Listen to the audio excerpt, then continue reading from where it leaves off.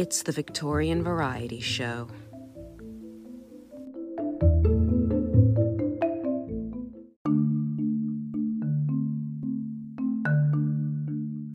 That fear is not the only motive which operates in producing self-restraint in the minds of maniacs is evident from its being often exercised in the presence of strangers who are merely passing through the house, and which, I presume, can only be accounted for from that desire of esteem which has been stated to be a powerful motive to conduct.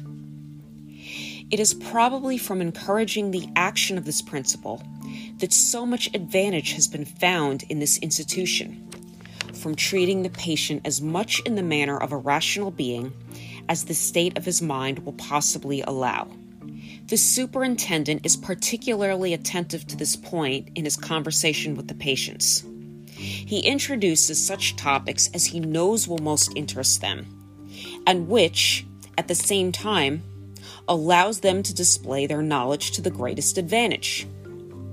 If the patient is an agriculturalist, he asks him questions relative to his art, and frequently consults him upon any occasion in which his knowledge may be useful.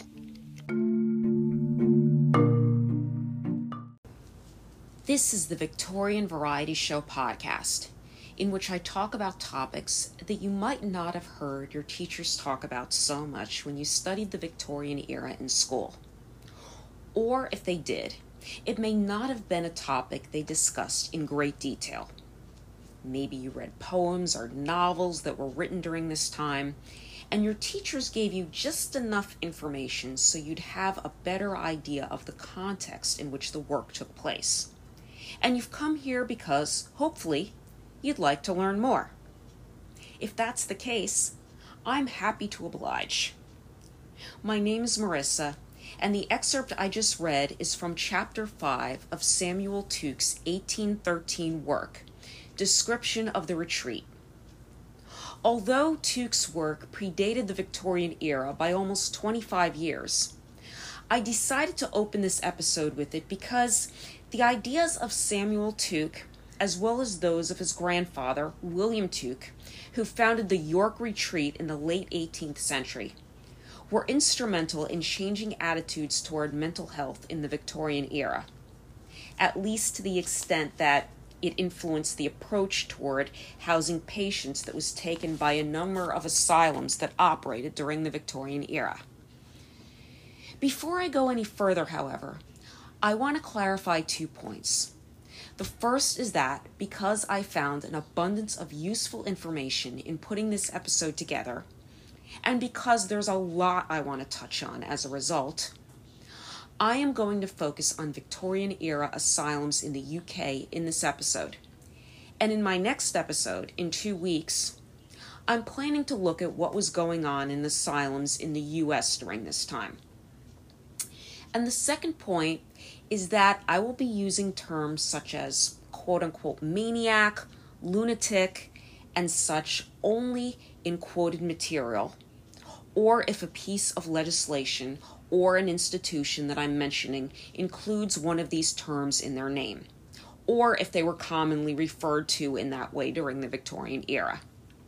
An example of this would be Broadmoor Hospital in Crowthorne, Berkshire, England, which was known as Broadmoor Criminal Lunatic Asylum from 1863 to 1948. I do believe it's important to include this terminology in limited instances for purposes of historical accuracy. But because, despite the efforts of reformers like the Tukes, unfortunately, mental illness continues to be stigmatized to this day. I find these terms problematic, and I feel they're used too casually, often by people who are unaware of the baggage that this type of terminology often brings with it. The practice of institutionalizing people with mental health issues was going on in England for several centuries prior to the Victorian era. Bethlehem Royal Hospital, commonly referred to as Bedlam, which was established in South London in 1247 as a center to collect alms in support of the Crusader Church, started accepting patients with mental health conditions in the early 1400s.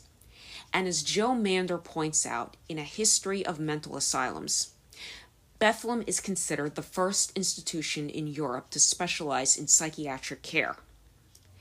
It's also infamous for, among other things, allowing the public to watch the patients for entertainment purposes for a fee. However, those who received quote-unquote care, many of whom were people with learning disabilities or women who were considered promiscuous, were largely considered morally deficient and treated as basically subhuman. They were often kept in cages or restraints like chains at all times, and were forced to sleep on cold floors, and only received enough food and clothing to survive. Victorian-Era.org explains that doctors prior to Victorian times basically had little to no knowledge of mental illnesses as well as other conditions, and that furthermore, they were often too willing to categorize anything that differed from the quote-unquote norm as evidence of mental illnesses. Most theories around this time trace these conditions essentially to illnesses of the soul.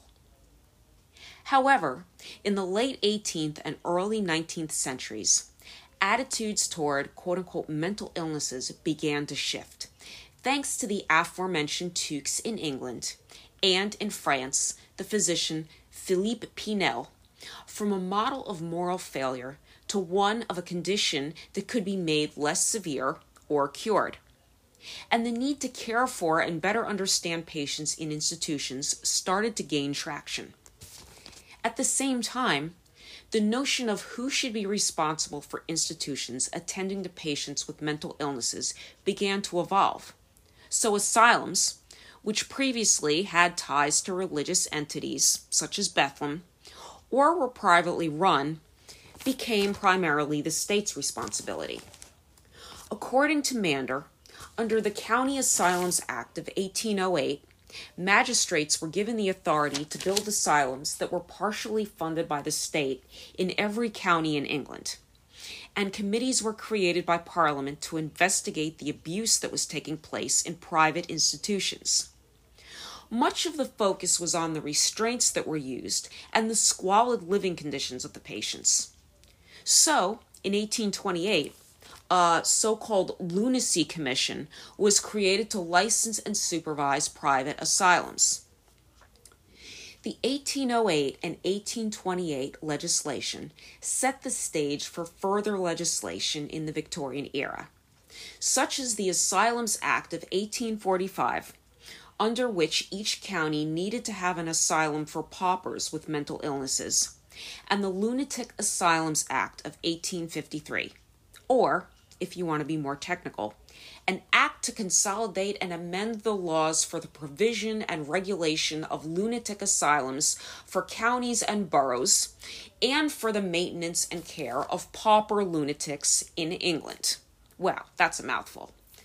According to an article on the Masked AMHP blog called A Stroll Down Memory Lane, the Lunatic Asylums Act 1853, the origins of contemporary British legislation regarding mental health can be detected in the 1853 Act, which laid down provisions for the welfare not only of paupers, but also private patients, which is noteworthy because, according to AMHP, quote-unquote pauper lunatics were clearly distinguished from others during the Victorian era. Some of the takeaways for me from the 1853 Act were the committees of visitors who were established to build and maintain asylums and to monitor their patients' welfare, the requirements for detaining paupers, which required an order from a justice, a clergyman, or some other type of official, as well as a medical certificate signed by a physician, surgeon, or apothecary, as opposed to private patients, who needed a medical certificate signed by two physicians, surgeons, or apothecaries, and rules by which patients could be released. According to AMHP, the Act did not include a provision for a patient, either pauper or private, to appeal a detention, but a friend or relative could apply to have the patient discharged as long as the patient, quote, shall be properly taken care of and shall be prevented from doing injury to himself or others, end quote. The Act also set guidelines for the cost of maintaining patients for each committee of visitors. In the case of paupers, this sum could be no more than 14 shillings per week. So the impression I get is that even though this act seems to have dealt with the treatment of paupers in the most humane way up to that point, you might say, there were still some strict guidelines in place for just how much their care could cost. Also, as V.L. McBeath points out in Victorian-Era lunatic asylums, although the 1853 Act seems to have been passed with good intentions, many asylums were, quote, a convenient way to remove the poor and incurable from society. And, for those with money, private madhouses were often convenient dumping grounds for unwanted wives, end quote. Along with legislation of the period, many asylums constructed in the early 19th century were designed with good intentions of providing a beneficial environment for patients to recover. An article on the Historic England site called The Growth of the Asylum, A Parallel World, describes many of these asylums as quote-unquote self-contained worlds, predominantly in rural areas, that, quote, were designed by some of the finest landscape gardeners. They contain farms, orchards, workshops, bowling greens, croquet lawns, and cricket pitches. Leading off the words were airing courts, walled gardens with shelters where patients could safely exercise, end quote. Some of these facilities also included their own churches and chapels, entertainment halls, and even railway stations, such as the 5 asylums in Surrey that were known as the quote-unquote Epsom cluster. So these facilities not only gave patients opportunities to entertain themselves and attend to their spiritual needs, but facilities such as the Middlesex County Lunatic Asylum at Hanwell, which first opened in 1832, allowed patients to attain some level of self-sufficiency by working on a farm, in a bakery or brewery, and growing their own food. As an article on the Science Museum website called A Victorian Mental Asylum suggests, Hanwell was noted practically from the start for its quote-unquote progressive approach, which held that so-called therapeutic employment was an important part of its patients' recovery process, and implemented a non-restraint policy, which, in the absence of restraints, increased the responsibilities of nurses and staff. When compared to Bethlehem and other asylums of old, Victorian-era county asylums probably sounded a bit like paradise. Men and women were normally separated, which should come as no surprise, this being the Victorian era. But, as McBeath points out, one result of this was that men were usually assigned tasks in the bakery, the brewery, or outdoors, in the farm or in the garden, while women were usually tasked with what you might call indoor responsibilities like laundry and sewing. Men also had opportunities to play team sports in their leisure time, while women's outdoor activities were more along the lines of walking around the property. As a result, as Jade Shepherd explains in Treating Mental Illness in Victorian Britain, both male and female patients often found a sense of community with other patients in asylums, to the extent that some patients, such as George Longmore, readmitted himself to the aforementioned Broadmoor several years after he was released from there, telling his brother in a letter basically that the asylum would be a more comfortable environment for him than the outside world. Also, as far as the non-restraint policies that were becoming popular in asylums in the mid-19th century, I think it's great that the straitjackets and bed straps disappeared for a while. But because attendants now had to keep a constant eye on patients and be prepared to intervene before patients could harm themselves or others, I do think that there might have been more potential for abuse at the hands of the attendants who were given increased responsibilities. The end of physical restraints also brought about the use of padded cells, where violent or suicidal patients were placed so they couldn't harm themselves. It was believed that this type of isolation, which was usually temporary, could calm people down. But it's also possible that isolation could also make the situation worse for certain patients. At any rate, later on in the Victorian era, it became more difficult for even the progressive English asylums to maintain their moral treatment methods, primarily because they were growing so overcrowded. For example, Historic England estimates that the patient population inside the average English asylum grew from around 115 patients in 1806 to over 1,000 by 1900.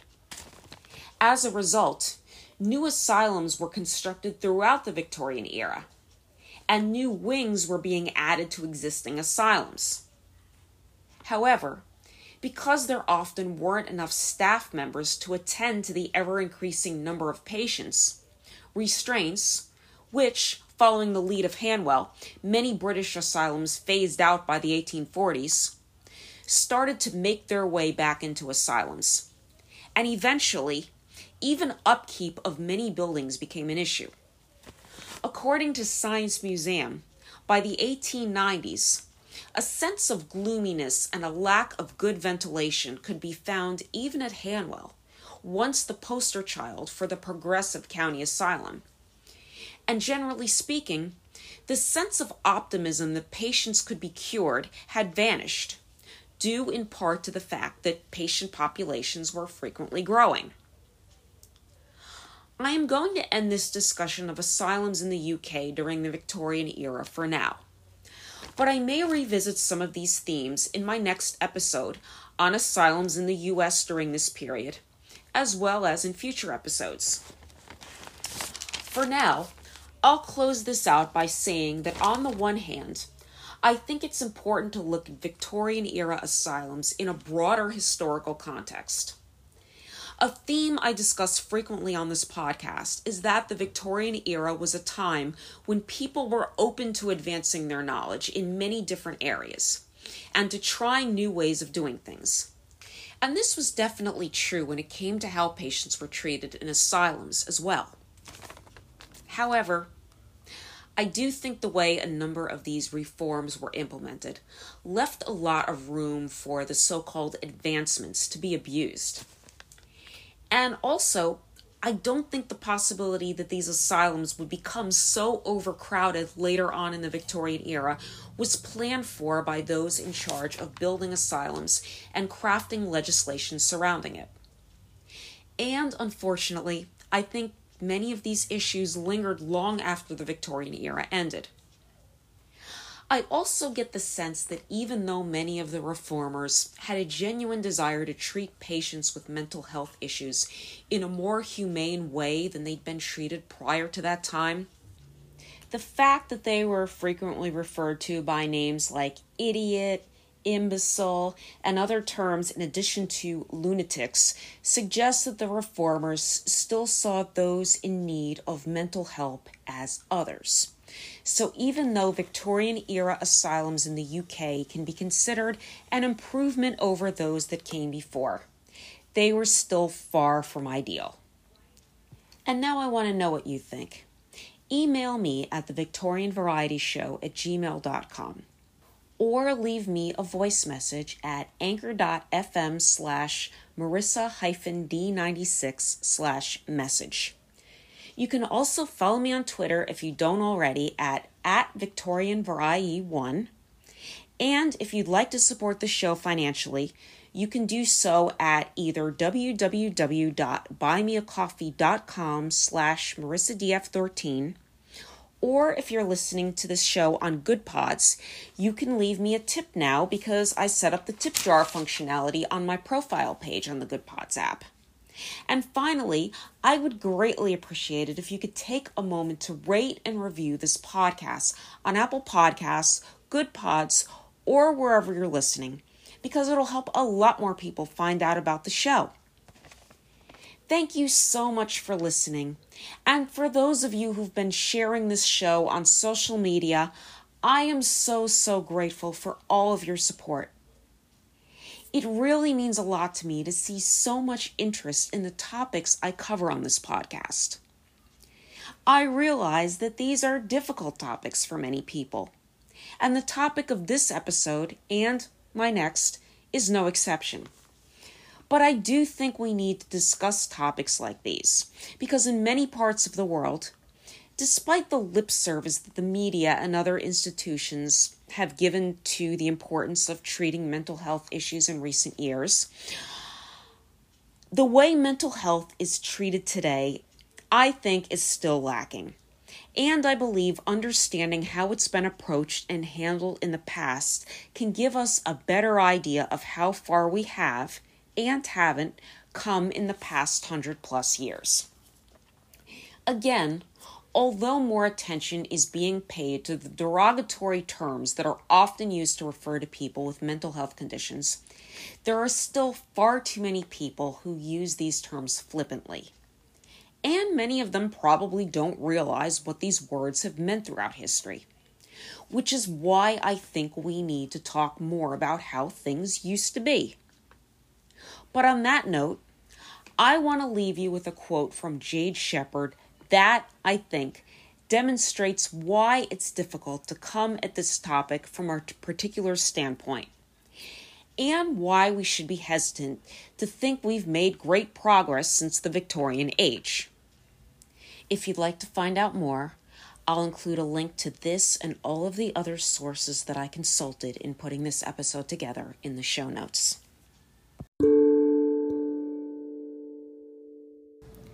We shouldn't forget that institutionalized care was massively flawed, and that not all asylum patients made friends or adapted to being detained for an indefinite period of time away from their families and friends. Nor were all patients treated with dignity or cured. That said, the friendships formed within these institutions and the structured treatment regime were perceived positively by some patients and made a difference to their lives. Today, there are no such institutions to care for the mentally ill. They have been replaced with day centers, overstretched hospital wards, or prison cells. And, in some areas, cognitive behavioral therapy, CBT, delivered over the telephone. The treatment of mental illness simply isn't good enough.